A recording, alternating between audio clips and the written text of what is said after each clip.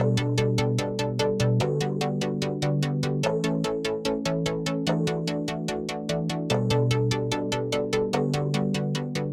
og velkommen til en ny episode på Lyst og Lov. Med meg, Kristian Arnesen.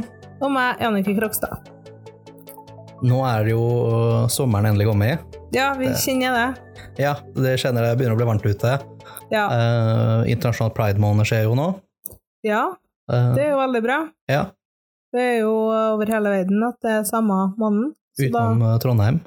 Utenom Trondheim, ja. Vi har september. Ja. Og Tromsø har november. Kanskje, jeg vet ikke. Jeg tror det. Ja. Men i hvert fall da, så det jo på tide å feire det. Ja. Og da kan man jo feire egentlig fra nå av og utover da. Ja, det jo fullt mulig det. Man kan jo feire hele året også, egentlig. Ja, man kan jo feire når man vil. Men det jo litt kjekt med sånn tidspunkt for å sette litt ekstra fokus på ting. Ja. Vi har jo også tidligere lovet at til sommeren så skulle vi begynne å ta litt mer risky temaer, som fetisjer og sånne ting. Ja. Og nå jo sommeren her. Ja, det vil jeg påstå. Jeg ser ut som en hummer, så... Ja, du litt solbrent. Ja, jeg egentlig veldig rød i dag. Ja. Men jeg har logget og grillet i hele helga. Ja, jeg har drivet og ryddet inne, for jeg orker ikke å være ute i varmen. Nei. Ja, men det godt å være litt inne, ja. Ja, nei, så vi skal nå begynne å snakke litt om fetisjting, da. Ja. Men det jo sikkert mange som lurer på hva fetisj Ja. En fetisj jo noe man seksuelt tiltrukket av en situasjon eller en objekt eller sånne ting, som utenom det normale. Ja, og det kan jo være hva som helst. Ja, så med utenom det normale så mener vi da straight up vanlig samleie. Ja. Og så noen tenner jo ekstra på strømper, og lakk og lær og latex og sånne ting. Ja. Hvis du litt kjent på internett, så har du sikkert vært borti Rule 34, eller regel 34, som en sånn uskreven regel som sier at hvis det finnes, så finnes det en fetisj for deg. Ja. Og vi vet jo kanskje det meste av de aller fleste fetisjer, egentlig. Ja, vi blir spurt om mye rart både i butikk og på nett. Ja, veldig. Og jeg synes ikke at jeg har funnet noen fetisj som sånn veldig urovekkende ennå. Nei, så lenge jeg lever i den troen at så lenge ikke du skader deg selv, noen andre eller noen andres eiendom. Ja, så det bare å gønne på, egentlig. Ja. Så lenge ting skjer med samtykke, så hvorfor ikke? Ja, så det bare å kjøre på. Og altså, vi hadde jo snakket litt om hvilke fetisjer som vanligst. Men det egentlig litt vanskelig å plukke ut noen, bare. Ja, og det som også folk kategoriserer fetisjer som forskjellige ting. Ja. Noen ville for eksempel si at buttplugger en fetisj, mens andre sier at nei, det så normalt at det det ikke. Nettopp, så det jo forskjellig fra person til person, egentlig, hva man betegner det som. Ja, og så hvis man går ut ifra det at alt utenom vanlig samleie en fetisj, det har jo det alle plassene. Ja, så en blowjob en fetisj. Ja. Og det jo noe av det mest normale folk gjør, tror jeg. Ja, det tror jeg også. Ja. Så jeg tror det finnes veldig mye forskjellige fetisjer. Jeg tror egentlig alle har en. Ja. På et eller annet plan så har man det. Om man kjenner det at man blir ekstra tent når damer har på seg strømper, da, for eksempel, eller string, eller sånne ting, så det jo tegnet som en fetisj. Det jo det. Men også, det finnes jo både mindre drøye og mer drøye fetisjer. Ja, noen veldig uskyldige, mens noen, når du ser det eller hører om det, høres veldig ekstreme ut. Ja, nettopp. Så man må nesten bare prøve seg litt frem på hva man liker, og så det ikke gærlig å prøve noe nytt. Nei, det jo ikke det. Altså det verste som kan skje bare sånn, nei, det var ikke noe for meg. Ok, men greit, har du prøvd det, så det bare å gå videre på noe annet. Ja, da vet du i hvert fall. Ja, så slipper du å gå rundt og lure også. Ja, det kan hende det noe som partner introduserer deg for, som du bare veldig på det at det ikke for meg. Ja. Og så blir det at det noe som du liker, så jeg vil til å prøve det i hvert fall en gang. Ja. Og så finner du ut at det helt fantastisk. Ja, nettopp. Og så man må være åpen for det, og prøve nye ting. Ja, man må jo det.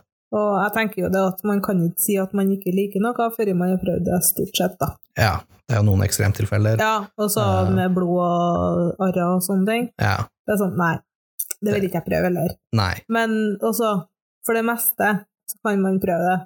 Ja. Så lenge det er overkommelig og ikke lager noe arr eller sår eller noen sånne ting, så er det jo lett å prøve ting. Ja. Det er det jo. Nei, men samme tenkte jo jeg om før jeg begynte med litt sånn selv da. Nei, dere så ikke noe kult ut, nei, og dere så ikke noe artig ut. Nei, det er skummelt og sånne ting. Og så er det, tror jeg, litt sånn, spesielt for kvinnfolk da, kanskje tror jeg, og spesielt det, for jeg er jo veldig glad i bondage, at det er litt sånn at, nei, da føler du deg mindreverdig, eller at det er den fordommen du sitter med før i da. Ja. Men egentlig så er det jo mer det at du blir jo hyllet. Ja. Altså det er jo du som står i fokus, det er du som står i senter, og du får all oppmerksomheten og all nytelsen. Ja, en sånn liten sånn innstikker der er at hvis man sier ja, du blir sånn sett litt ned på kanskje, eller sånn som folk i forhold til scenarioet. Ja, altså fra utenfra, det du ser for deg. Ja, men det som er at i veldig mange sånne BDSM-forhold, så er det den man kaller for den submissive, at det er mest sannsynlig den som egentlig sitter med mest makt der.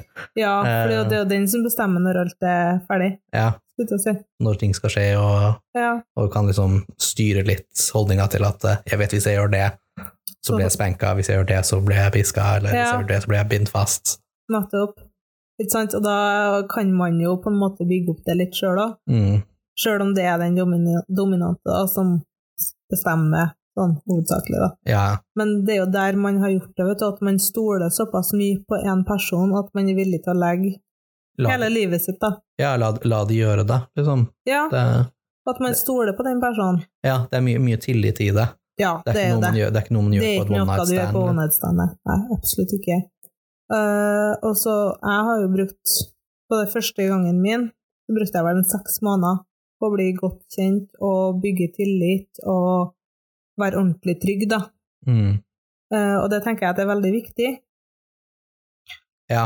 Det er det jo. Og så, det er jo også sånn shibari, jeg synes det er veldig kult da, for der har du jo taukunsten, for det ser fint ut. Og så er jo jeg en veldig stresset person, jeg jobber mye, jeg har mye greier som skal gjøres hele tiden, men når tauene kommer på, så er det sånn, ja, nå må jeg være her, nå må jeg stå i ro her, og da får jeg en sånn ro over meg at jeg nesten sovner. Ja. Og det er helt rart. Ja, og det som er med sånn som shibari og sånne ting er jo det at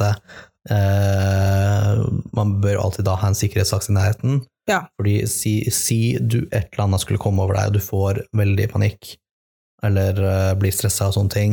Eller tauene flytter på seg. Ja, og da kan de flytte på seg, de kan stramme seg, kutte da blodsirkulasjon til forskjellige steder, kan kutte luftveiene, hvis du har det rundt halsen. Fordi shibari var jo laget for å være et torturredskap i gamle Japan. Så de brukte jo det for å drepe folk sakte, eller for å torturere folk. Ja.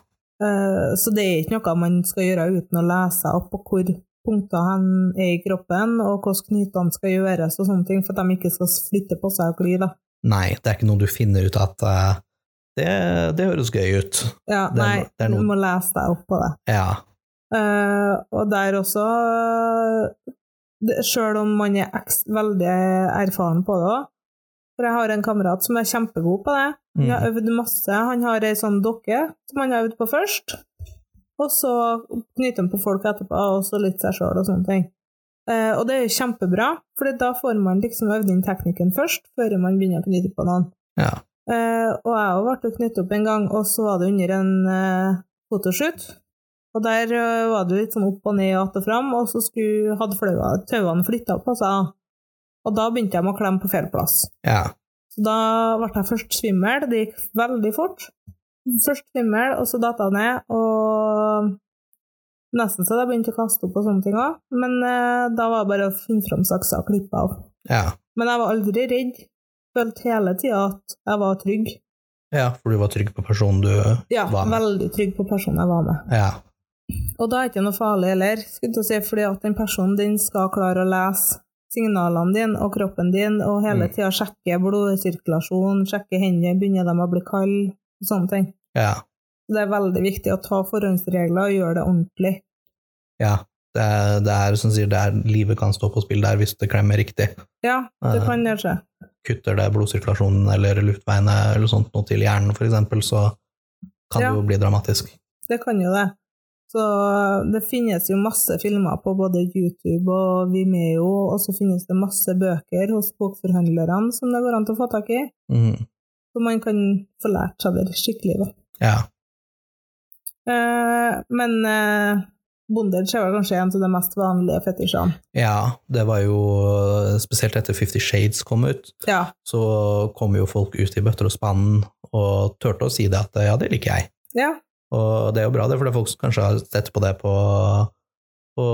Pornhub og sånne ting i flere år, men aldri kanskje tørt også å si det eller noe som helst. Nei, nettopp. Men så kom 50 Shades, og så var det plutselig mye mer akseptabelt å si det. Ja, så selv om 50 Shades kanskje ikke er den beste læreboka å gå etter, så gjorde det jo til så at verden åpnet seg for BDSM-miljøet. Ja, for jeg vil beskrive det forholdet der som ikke det beste BDSM-forholdet. Nei, nesten det er nok giftig. Ja, litt mer abusive enn et BDSM-forhold skal være. Absolutt, det er ikke et bra BDSM-forhold. Nei. Og alle i BDSM-miljøene rundt omkring også tar avstand fra 50 Shades. Ja, vi ser jo det på kundene våre også, at de tar veldig tydelig avstand fra den boka. Ja. Det er veldig folk som er veldig skjære med hverandre, bryr seg ordentlig om hverandre. Ja, altså det er mye kjærlighet der. Altså det er jo aftercare og respekt, ja. Absolutt. Du har jo livet til den andre i hendene dine. Du må jo ha skikkelig respekt for det. Ja. Og tråkker du over en grense der, så er du jo ferdig. Da får man jo ikke fortsette, liksom. Nei, og det er vanskelig å kunne bygge opp den tilliten igjen. Ja, er tilliten brytte, og så da er man egentlig ferdig. Ja, du nevnte jo aftercare der. Ja. Det er en veldig, veldig viktig del av BDSM. Det er noe man ikke skal overse.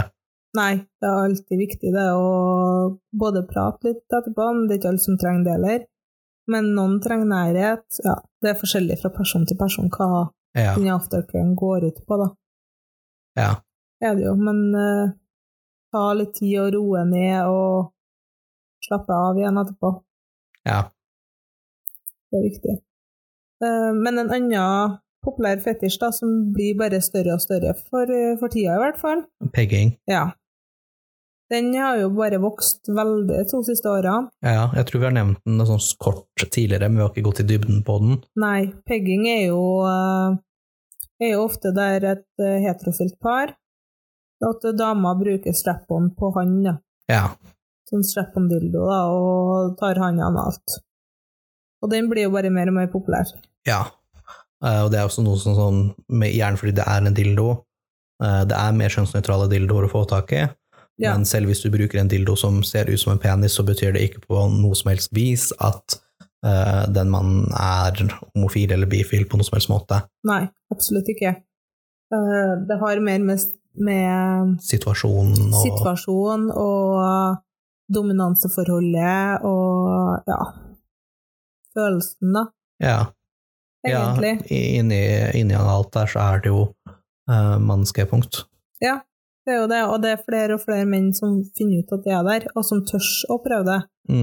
For det er jo veldig mange som har sittet ganske lenge og bare, nei, jeg er homo hvis jeg gjør noe der. Ja.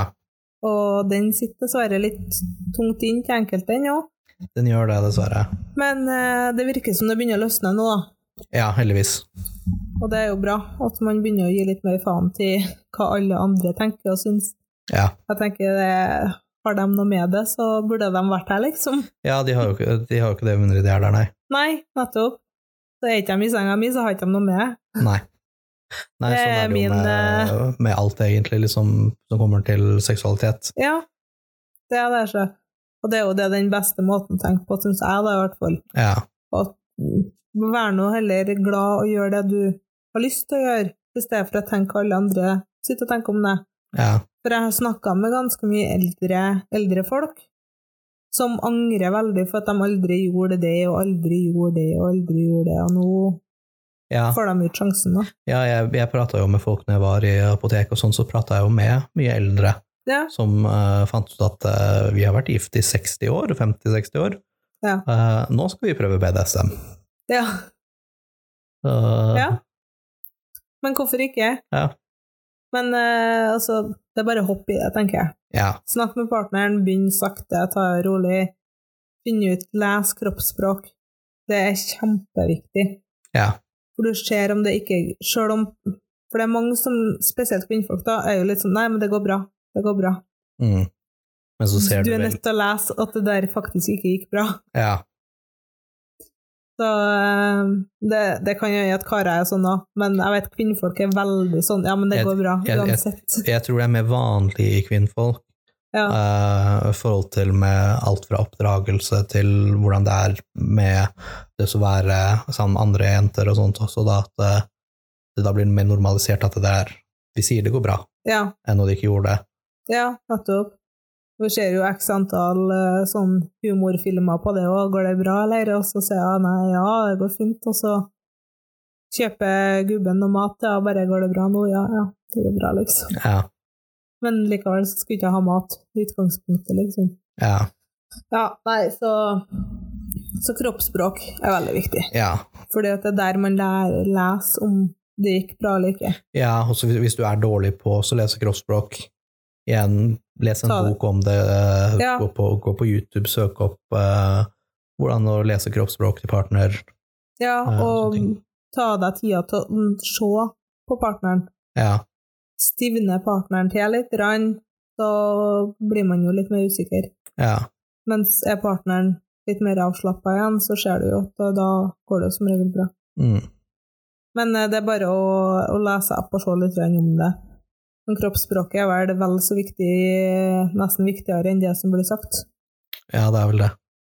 Så, men man må også høre og se. Det er kjempeviktig. Og det er jo derfor også BDSM er såpass, eller sånn fetisj og BDSM og sånn, er så populært. Fordi at man blir sett på en dypere måte. Man ser hele det, liksom. Ja, det er hvis du ser liksom på overflaten på det, og da ser at han står og pisker henne, og så ser det veldig sånn giftig ut, og at det er ikke bra og sånne ting. Men hvis du ser dypere på hvor mye respekt det er der, og hvor mye tillit og sånne ting, så er det, du sier, mye dypere, mye mer sensuelt. Ja, det er det. Og så og så tar du en pisk og bare dryller til, ja, det gjør vondt. Ja. Men det er derfor du må varme opp, du må ta det gradvis, og få området varmt og rødt først. Og så kan man begynne å ta til litt hardere. Ja, vi har jo en kollega av oss, der hun hadde noen gutter inne i butikken en dag, som bare tok den ene silikonpisken fra veggen. Ja, og silikon er det vondeste du kan slå med. Det er det vondeste du kan slå med, ja. Og han dælja til på kompisen sin. Ja.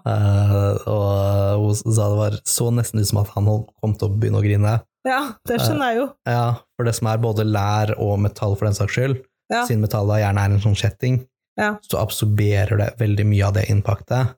Så ja, det er hardt, men den absorberer så nok impakt at det ikke gjør så vondt. Men silikon er et mye hardere, stivere materiale som ikke absorberer så mye sånn impakt. Nei, så du får jo alt. Det svir som fy. Ja, det svir veldig, det setter veldig vondt merker og sånne ting. Og så svir det lenge. Ja. Det er en sånn vond sving. Ja. Men i hvert fall da, når du har pisket en stund og sånt, så det som er artig er jo det at kroppen begynner å prikke. Altså man begynner å få noe sånn litt artig effekt ut av det da. Og når man drar over der etterpå, så er det jo kjempefølsomt. Ja.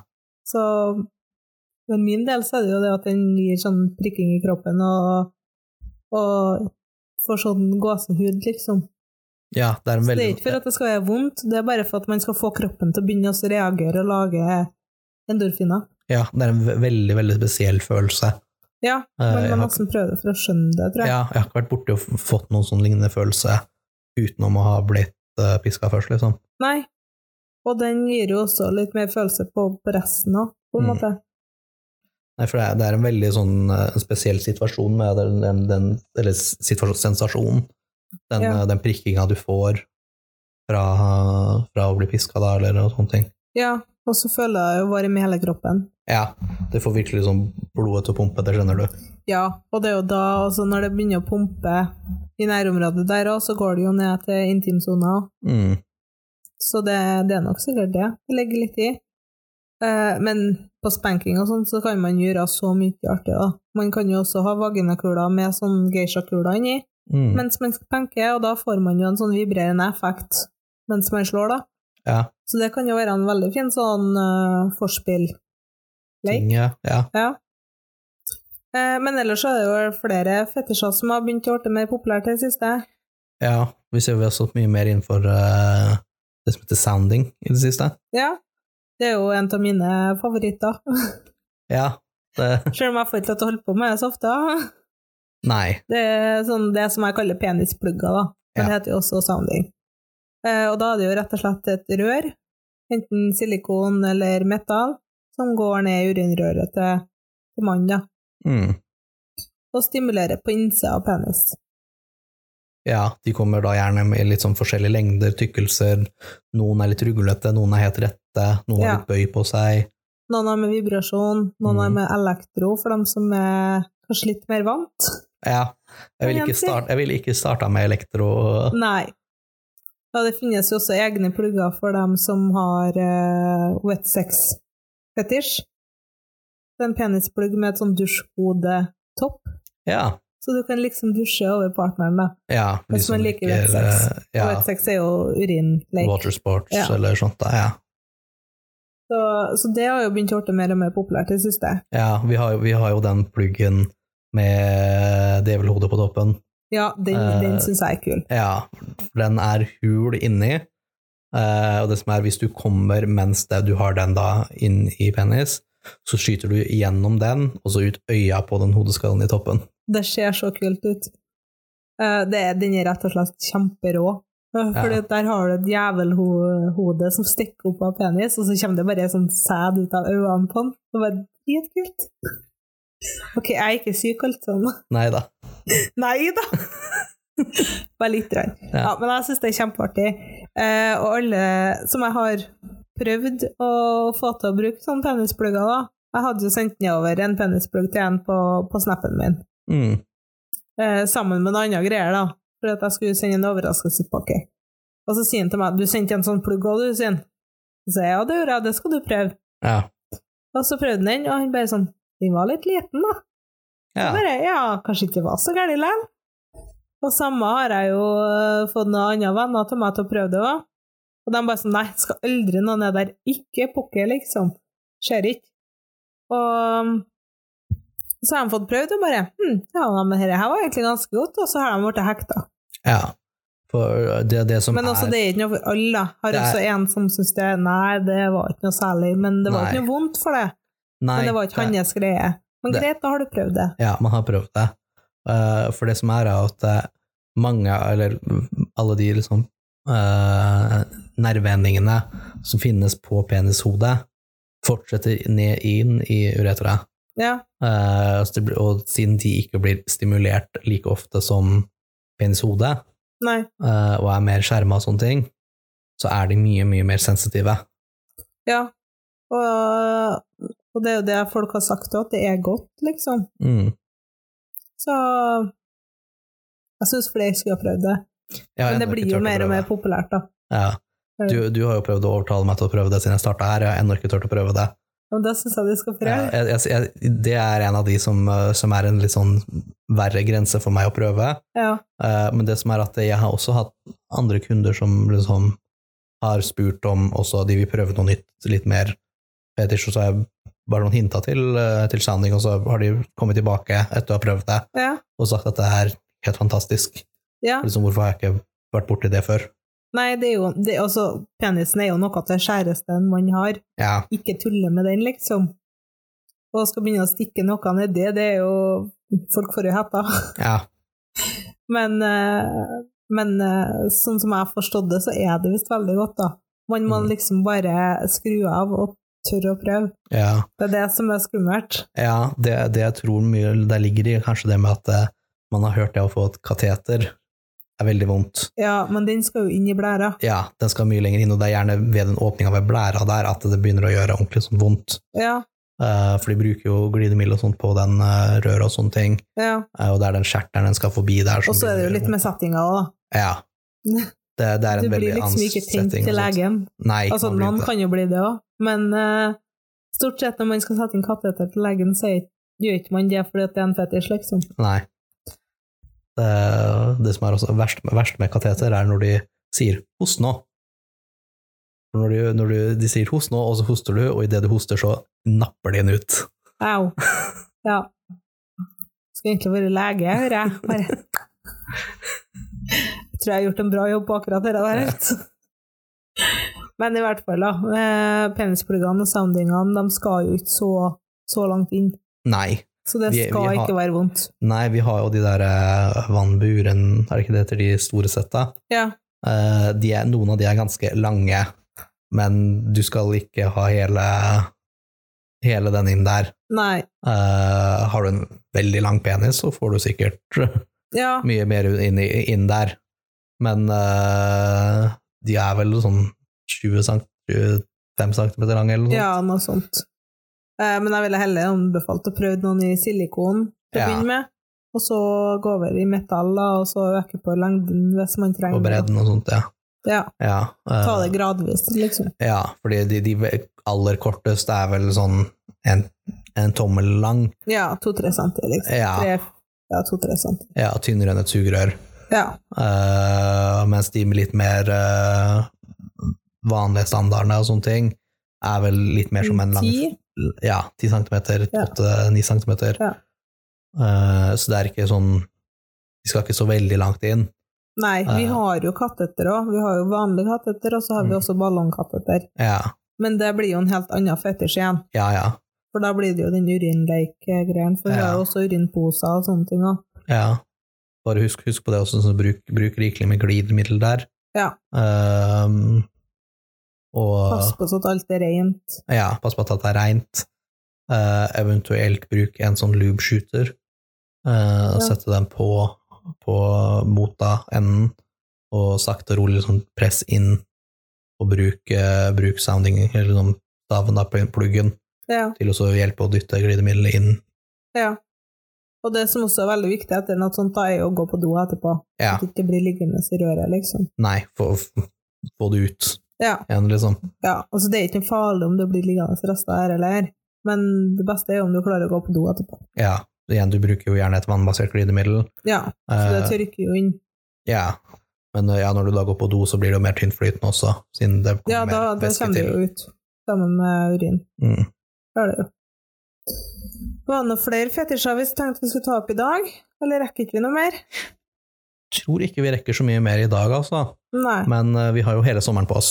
Ja, og så det finnes så mye fetisjer å ta av. Ja. Og så vi finner nok på en del å snakke om etter hvert, da, tenker jeg. Ja, finnes det en fetisj for det, som vi har sagt, så... Ja, og hvis noen lurer på noe med deres fetisj, om dere har en fetisj, eller hva dere tenner på og sånne ting, det noe spesielt innen fetisj og BDSM-verden dere vil vi skal ta opp, så send oss gjerne en e-post på det. På lystelov.no. Lystelov.no. Trykk også gjerne på følgeknappen der du hører på podcast, og del den videre med venner, som du tror litt mer kinky enn de kanskje viser seg til å være. Ja, de fleste litt kinky, og det bare kinky din første gangen. Ja. Og så håper vi at du får en fin helg videre. God helg. Ha det bra. Ha det.